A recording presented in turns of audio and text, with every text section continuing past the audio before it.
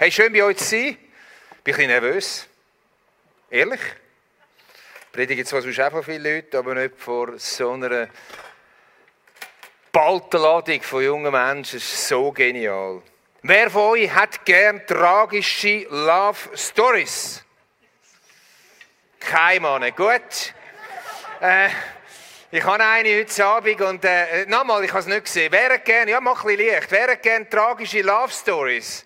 Wer schaltet den Fernseher ab oder Instagram, wenn so Zeug kommt? Wer von euch? Yes, ich auch. Ich schaue lieber dann, wenn ich heimkomme, noch Tatort oder so. Aber ich hoffe, dass nicht nur die Frauen auf ihre Rechnung kommen, sondern auch die Männer heute Abend.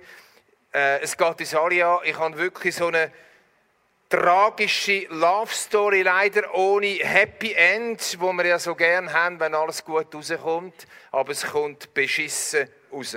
Es ist die Story von einer Frau. Ihr Name kommt 18 Mal in der Bibel vor. Predigt wird praktisch nie. Ich glaube, das letzte Mal habe ich vor 20 Jahren über sie geredet. Wir fangen an, am Schluss vom Leben. Und zwar vom Leben von dieser Frau da, von der Michael. Sie sieht da noch jung und pusper aus. Sie hat ein paar Probleme am Boden. Aber da werden wir auf das Reden kommen. Wenn du wissen willst, wie das Leben war von einem Menschen oder wie das Leben wirklich ist, musst du nicht eine Momentaufnahme machen, oder? So die eben Instagram-Posts oder so, sondern du musst am Schluss schauen, wie endet jemand. Schon die Bibel sagt, ihr Ende seht an. Da liegt der Schlüssel, um über das Leben anzuschauen, wie das Leben gelebt wird, wenn man es am Schluss anschaut. Und ich steige mit euch ein im 2. Samuel-Buch, Kapitel 6, Vers 23, zu dieser Frau von der Michael. Am Schluss von ihrem Leben steht Folgendes. Aber Michael, Sauls Tochter, hatte kein Kind bis an den Tag ihres Todes. Ihr Leben ist unfruchtbar geblieben. Jetzt haben wir das übersetzt in unsere Zeit, meint das nicht, jedes, der keine Kinder hat, ist unfruchtbar, sondern mit dem Unfruchtbarsein im Bild ist von der Bibel ist nicht nur das Biologische gemeint, sondern viel mehr darüber hinaus. Es beschreibt den Zustand von der Michael am Schluss von ihrem Leben. Sie war unfruchtbar, meint, sie war leer. Ihr Leben hat sich sinnlos angeschaut. Sie ist zerbrochen am Leben und sie ist vermutlich sehr verbittert, wie ich das sehe. Kennst du ältere Leute, wo du begegnest irgendwo in der S-Bahn oder weiss ich wo, so richtig verbitterte Menschen? Das gibt es leider. Wie ist es denn bei der Michael so weit gekommen, dass ihr Leben, wie wir den Füßen sehen, voller Scherben war und dass sie so verbittert war? Michael war die Frau vom König David. Und wir gehen ein paar Wochen oder Monate zurück, nachdem es geheissen hat, sie sei unfruchtbar gewesen. Folgende Situation, 2. Samuel 6. Der David hat versucht, Bundeslade, den Ort von der Gegenwart, von der sichtbaren, erfahrbaren Gegenwart von Gott in die Stadt Jerusalem zu bringen, zu seinem Amtssitz. Er hat einen gescheiterten Versuch hinter sich und er versucht es nochmal mit viel mehr Respekt auf andere Art und Weise. Und er bringt die Bundeslade auf Jerusalem, aber nicht einfach so ein bisschen, oh, haben wir das auch noch fertig gebracht, sondern wir lesen, wie er das gebracht hat. Und David tanzte mit aller Macht vor dem Herrn her und war mit einem leinenen Ephod umgürtet. Und David führte mit dem ganzen Haus Israel die Lade des Herrn herauf mit Jauchzen und Posaunen. Der David hat so den Priesterschurz angehabt, einen riesen Umzug, eine riesen Sache, Pauken, Posaunen. Und der David, wie ein Irrer, wie eine Ekstase, ist er vor lauter Freude, dass es klappt, vor dem Zug hertanzt. Und als er richtig Jerusalem gekommen ist, zum Tor rein, in der Nähe von seinem Haus, hat seine Frau Michael zum Fenster rausgeschaut. Und da steht Folgendes im Vers 16. Als die Lade des Herrn in die Stadt Davids kam, schaute Michael, die Tochter Sauls, durchs Fenster und sah den König David vor dem Herrn springen und tanzen und verachtete ihn von ganzem Herzen. Sie hat dermaßen verachtet, ihren Mann, wo da so umgetanzt ist, wo so Freude hatte, dass ihm Gott hat es nicht verstehen können. Und darum ist sie nachher unfruchtbar gewesen. Aber jetzt wollen wir uns fragen, was ist denn passiert in dieser Love Story im Leben von dieser Frau, dass sie ihren Mann verachtet hat und am Schluss ihres Leben ohne Frucht zerbrochen und verbittert aufgehört hat?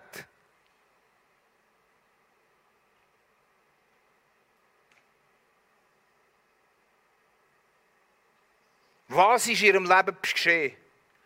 Wir tauchen ein am Anfang von dieser Love Story. Wer ist da? Kann noch mal ganz bisschen Licht haben, wer so um die 13 herum ist? Frauen, 13, kommen, hebt schon die Hand auf. Ja, mal 14, 15. Yes, etwa so alt war unsere Michael. Da fängt unsere Love Story an. Dann seinerzeit hat man die Frauen, Mädels verheiratet mit 13 bis 15. Dann ist es auch klar gewesen, hat man keine Internet-Dates mehr gebraucht und nichts mehr. Jawohl. Und das Mädchen hat sich mit 13, 14 in einen Typ verliebt, in einem Feldherr, in David. Total verliebt. Ich meine, die meisten Mädels von euch wissen, wie das ist. Wir Männer wissen es auch. Wenn wir so angehimmelt werden oder wir so versteckt schwärmen für die Frauen. Aber am Vater, dem König Saul, der Vater von Michael, der hat das angeschissen. Ihm hat das nicht gefallen, dass seine Tochter verliebt ist in den David, weil er hat den David gehasst. Und als er gehört hat von seiner Tochter, kannst du dir vorstellen, die Tochter ist gekommen und hat gesagt, du Papi, ich liebe den David, ich will ihn unbedingt heiraten, darf ich? Hat er gesagt, können wir machen. Klar. Der David Cola. Er hat gesagt, weißt du was, David? Wenn du 100 Skalp von toten Philisten bringst, dann kannst du meine Tochter haben. Und er hat ganz fest damit gerechnet. Wenn ich den allein in den Kampf schicke, die Philister, ist der tot, muss ihm die Tochter nicht geben, mein Konkurrent ist zum Weg aus. Stell dir vor, du gehst zu deinem Papi und sagst, du, ich habe mich in Röbi verliebt, ist es okay? Nein, fragst du nicht mehr. Aber einfach, du teilst es mit, hast dich in Röbi verliebt. Der Vater findet das gar nicht les. Ich muss sagen, ich habe auch nicht alle Freunde von meiner Tochter wirklich mega les gefunden. Aber ich habe nicht das gemacht, was der Saul gemacht hat. Die Michael hat gehört, dass ihr Vater mit dieser Liebe gespielt hat und den David hat umbringen und die Liebe missbraucht hat. Und das war die erste Scherbe, die im Leben von der Michael passiert ist.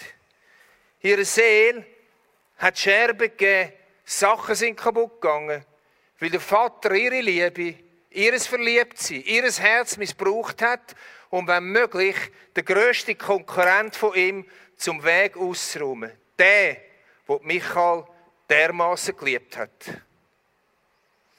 Es ist nicht gelungen. Und der Saul musste seine Tochter wohl über übel dem David geben. Aber der Saul hat nicht aufgegeben. Er hat weiterhin versucht, den David umzubringen. Er hat ihn kommen lassen und dann hat Michael gesagt, der David ist krank im Bett. Und er hat Leute geschickt, um den David umzubringen im Bett. Michael hat ihn versteckt. Sie hat ihm zur Flucht geholfen und hat den Vater faustdick anlügen. Und nochmal hat sie erlebt, wie ihr Vater, der Mann, den sie geliebt hat, ihn umbringen und es hat wieder Scherben gegeben in ihren Händen. Ihre Seele ist etwas zerbrochen, ist etwas kaputt gegangen.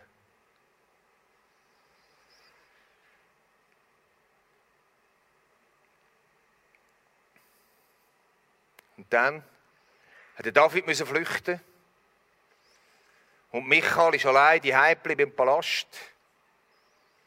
Und was macht der Vater? Er nimmt seine Tochter und gibt sie einem anderen Mann. Und wieder ist etwas zerbrochen. Ganz viel zerbrochen. Im Leben von dieser Michael. Verstehen wir jetzt vielleicht, Warum dass sie da dargestellt ist, mit ganz vielen Scherben am Boden. Was hat der Vater nicht alles mit ihrer Seele, mit ihrem Herz angestellt? Und darum steht sie da mit Scherben in der Hand. Aber es ist noch nicht alles. Sie hat einen guten Mann bekommen, den Paltiel. Ich glaube, sie hat ihn geliebt. Mindestens den Mann hat sie geliebt von ganzem Herzen. Und wo der David König geworden ist, wo der David zurückgekommen ist, hat er seine Boten geschickt und gesagt, holt mir Michal von dem neuen Mann weg, ich will sie wieder. Und es heisst in der Bibel, dass Michal abgeholt worden ist. Der Paltiel hat hinter dem Michal her gebrüllt, er hat sie geliebt, das war der Verlust gewesen. Und der David hat sie genommen und hat sie ihr Harem eingeordnet zu der anderen Frau. Wenn da nicht etwas kaputt geht, weiss ich auch nichts mehr. So, das ist der Grund. Weil so viel kaputt gegangen ist. Weil die Michal auf einem Scherbenhaufen oben gehockt ist, am Schluss von ihrem Leben, hat sie ihren Mann verachtet. Wenn Sie wissen, warum Menschen manchmal verbittert sind im Leben, dann hat es oft damit zu tun, dass sie einen ganzen Kübel von Scherben angehäuft haben in ihrem Leben und die nie entsorgt haben. Und diese Scherben von Kindheit auf führen dazu, dass Menschen verbittert werden und unfruchtbar bleiben. Ihr Leben hat keine Ausbeute für andere Menschen. Ich kenne Momente in meinem Leben, so Scherbenmomente. So Momente, wo Sachen in mir innen kaputt gegangen sind. Ich denke an meine Schulzeit. In meiner Schulzeit bin ich das Arschloch gewesen, sorry. In meiner Schulzeit bin ich der gewesen, der immer als Letzter gewählt worden ist. Wenn man ihn noch nehmen müssen, hat man ihn genommen. Ich hatte nie Freunde in der Schulzeit. Ich wollte immer Freunde. In der 6. Klasse wollte ich Händchen heben. Keine wollte. Was ist alles kaputt gegangen in meinem Leben? Ich war ein komischer Typ. Hyperaktiv. Heute würde man mir Ritalin geben. Hat es noch nicht gegeben. Darum hat der Lehrer mir gesagt, du rennst dreimal am Schulhaus um und kommst wieder. Meine Eltern haben mich zu der Psychiaterin geschleicht. Und die Psychiaterin hat mir mein Leben gesagt, zu meinen Eltern, aus ihrem Sohn wird nie etwas Richtiges. Können Sie vergessen. Das habe ich voll mitbekommen. In mir ist vieles kaputt gegangen und ich habe es geglaubt.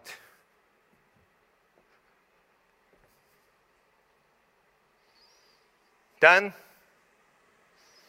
hatte ich endlich einen Freund. Ich war 17, 18. Ein Freund, der mir so nahe war.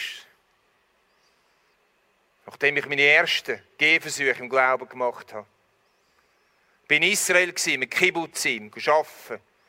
Ich habe ein paar hundert Schafe bekommen jeden Tag, einen Hund, ein Ross. Ich bin mit denen gegangen und zu Abend, nicht das Ross, aber die Schafe musste ich melken.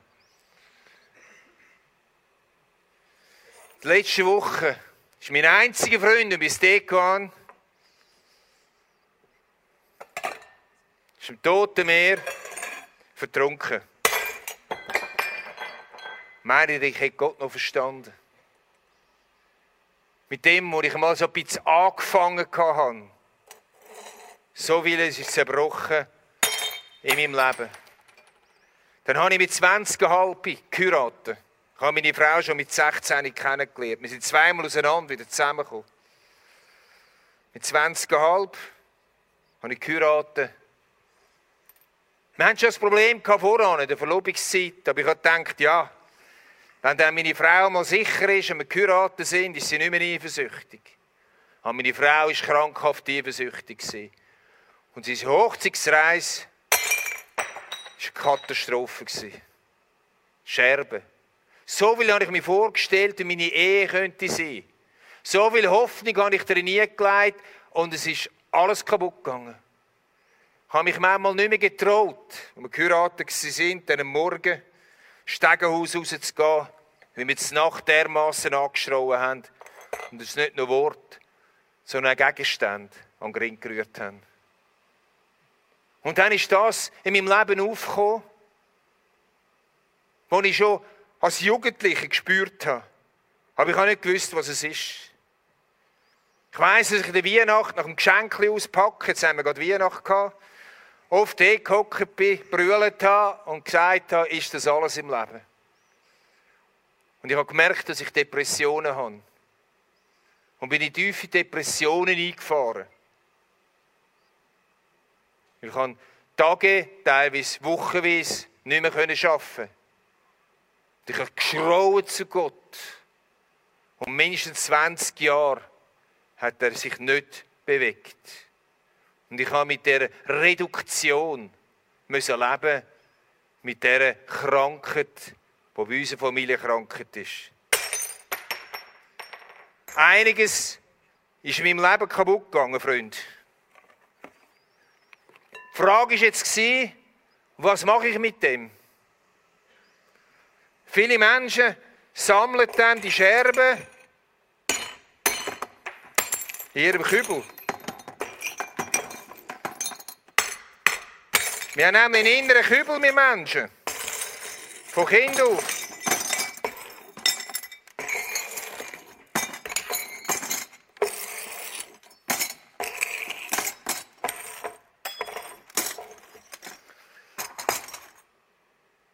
Ich hätte das auch machen können.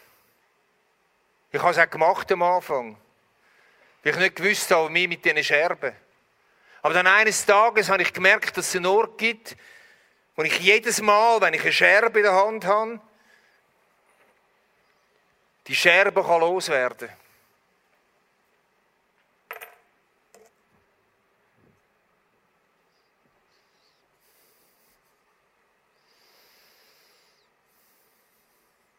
Warum haben so Scherbenmomente keine Macht über mein Leben?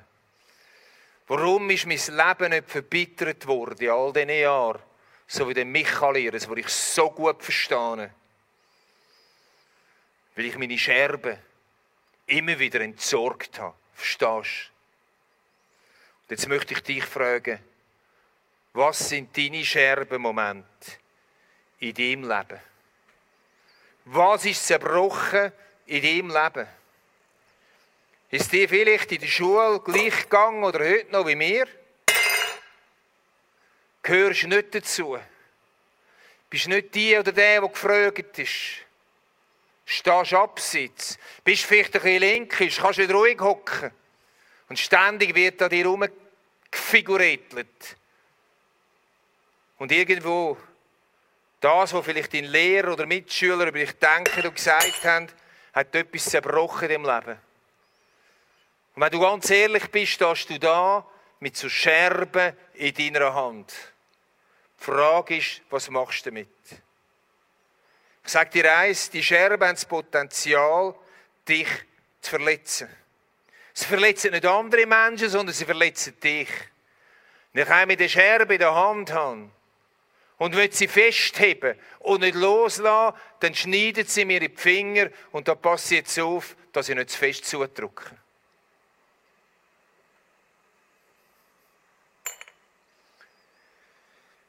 Vielleicht hast du aber auch Freundschaft, die zerbrochen ist. Eine Liebschaft. Eine Enttäuschung. Vielleicht bist du auch relativ weit gegangen mit dem Sex. Und wo die Freundschaft vorbei war und du gedacht hast, sie habe ich sowieso, ist einiges zerbrochen in dir.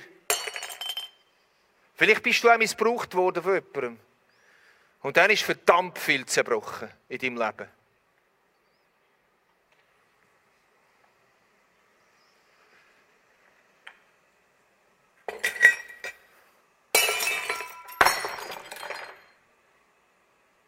Vielleicht ist aber auch dein Vater davon gelaufen. Oder deine Mutter. Und du kannst niemandem mehr so richtig vertrauen, weil etwas zerbrochen ist in deinem Leben.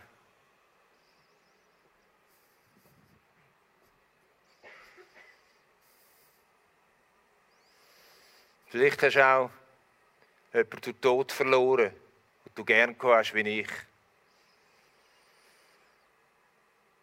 Vielleicht bist du enttäuscht über Gott. Du hast so fest gebetet und so fest geglaubt und so die Verheißungen festgelegt und proklamiert und alles, was man dir gesagt hat, dass du machen müsstest. Aber nichts ist geworden. Und das Vertrauen zu Gott ist in dir hinein zerbrochen. Du hast gebetet um eine Beziehung und du hast keine Beziehung gefunden. Und in dir hinein ist das Vertrauen zu Gott zerbrochen.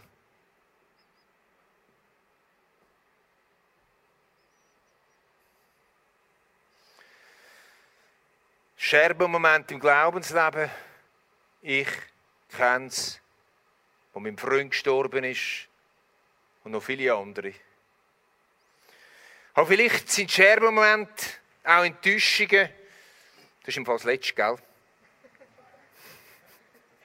35, 60 hat das alles gekostet im Fall im Brockenstube. Wir könnten nachher noch sammeln. Vielleicht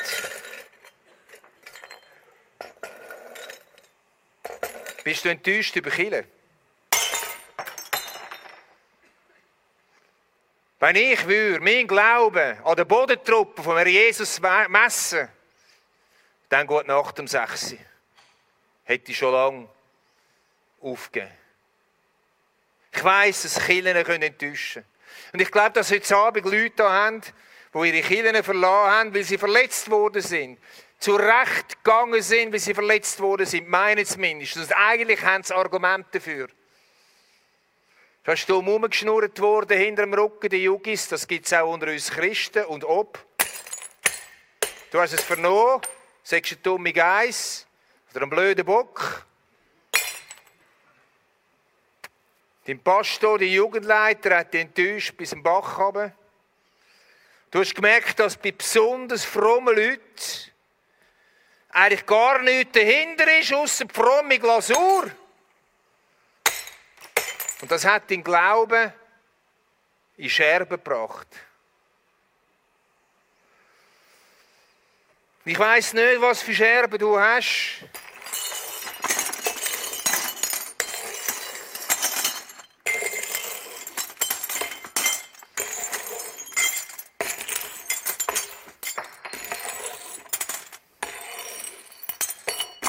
Ich weiss, es gibt eine Sauerei, aber das ist so mit Scherben, verstehst du?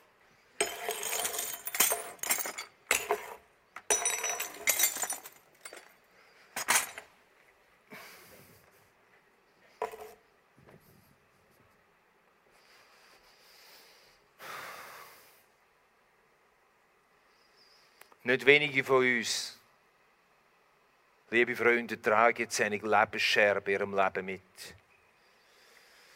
So kann sich einiges ansammeln. Die Scherben können stammen aus Enttäuschungen über sich selber. Bist du auch schon so enttäuscht über dich selber?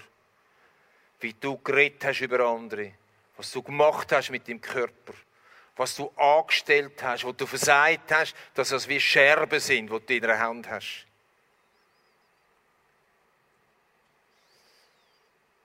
Enttäuschungen über Gott, über die Kirche, über die Eltern.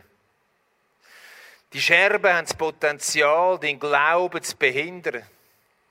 Die Scherben haben das Potenzial, den Glauben abzutöten. Dass wenn predigt wird über irgendetwas vom Glauben, dass sie geht, Michael, du eigentlich nur noch ein müdes Lächeln oder noch weniger über hast und sagst, habe ich alles versucht, hat alles nicht gehebt. So Scherben blockieren uns im Leben. Je früher wir die Scherben loswerden, je besser. Je länger wir sie behalten, je mehr tun sich anhäufen. Es gibt in jedem Leben eine Scherbe, verstehst du? Aber sie haben das Potenzial, dass du nachher den Glauben verachtest, andere Menschen verachtest und verbittert wirst. Dich zurückziehst auf deine Social-Media-Welt. Möchte ich fragen, was in deinem Leben passiert ist. auch in deinem Leben, wo du daheim bist, am Livestream. Wie heissen die Scherben, die du in deiner Hand hast, die deiner Seele Narben zubringen? Du kannst sie behalten. Scherben haben den Vorteil, sie geben Anrecht, stinken, sauer zu sein. Sie geben Anrecht, sie können sich entschuldigen für ein Verhalten oder ein Nicht-Verhalten. Sie geben Anrecht. Aber die Scherben zerstören dein Leben. Und das macht mir dermassen weh. Ich habe junge Menschen gesehen, die schon mit diesen Scherben rumlaufen. Manchmal höre ich es einem Wort, manchmal an einem Satz.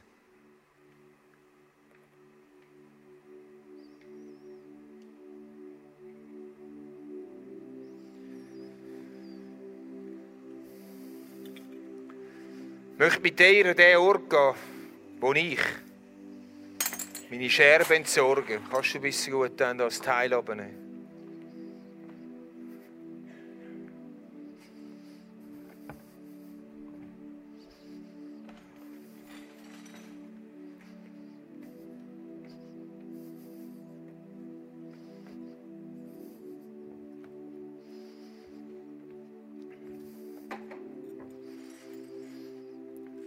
Das ist der Ort, wo ich meine Scherben immer wieder entsorge. Das ist nämlich der Jesus, der so viele Scherbenmomente erlebt hat, wie er abgelehnt worden ist, wie er von den besten Freunden verlassen und verraten worden ist, mit denen, die er 3 Jahre zusammen dick Freund war, für ein paar Franken verkauft. Und dann, selbst die Mutigsten, wo sind sie? Niemand mehr. Abgehauen sind sie, ausser die mutigen Frauen. Scherben. Angespeuzt. Verspottet. Gequält. Scherben. Das heisst in der Bibel, dass der Jesus dich kann verstehen und deine Scherben. Weil er selber genug Scherben in seinem Leben gehabt hat. Weil er weiss, wie es ist.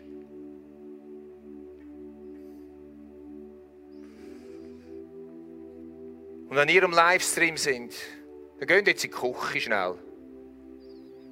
Verschlönt ein Tassli, wenn ihr so Scherben habt. Und nehmt so eine Scherbe in die Hand. Nicht das von der Großmutter, das Tassli, das billigere. Das von der Ikea, gell?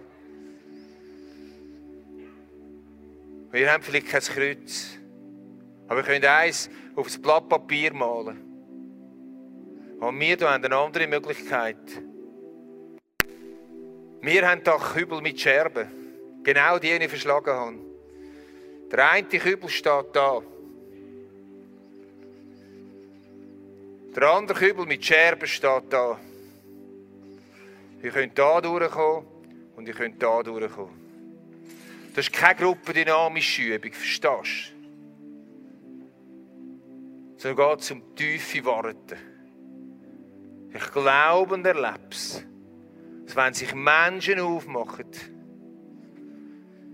mit ihren Scherben zu dem Jesus kommen, musst du nicht pressieren, hast Zeit. Wir haben 4 Songs.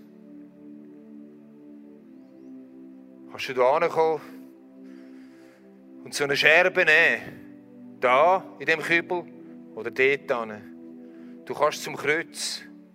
Du kannst auch den anschauen, der auch Scherben rührt, weil die sind genau gleich. Du kannst die Scherben hier entsorgen mit einem Gebet.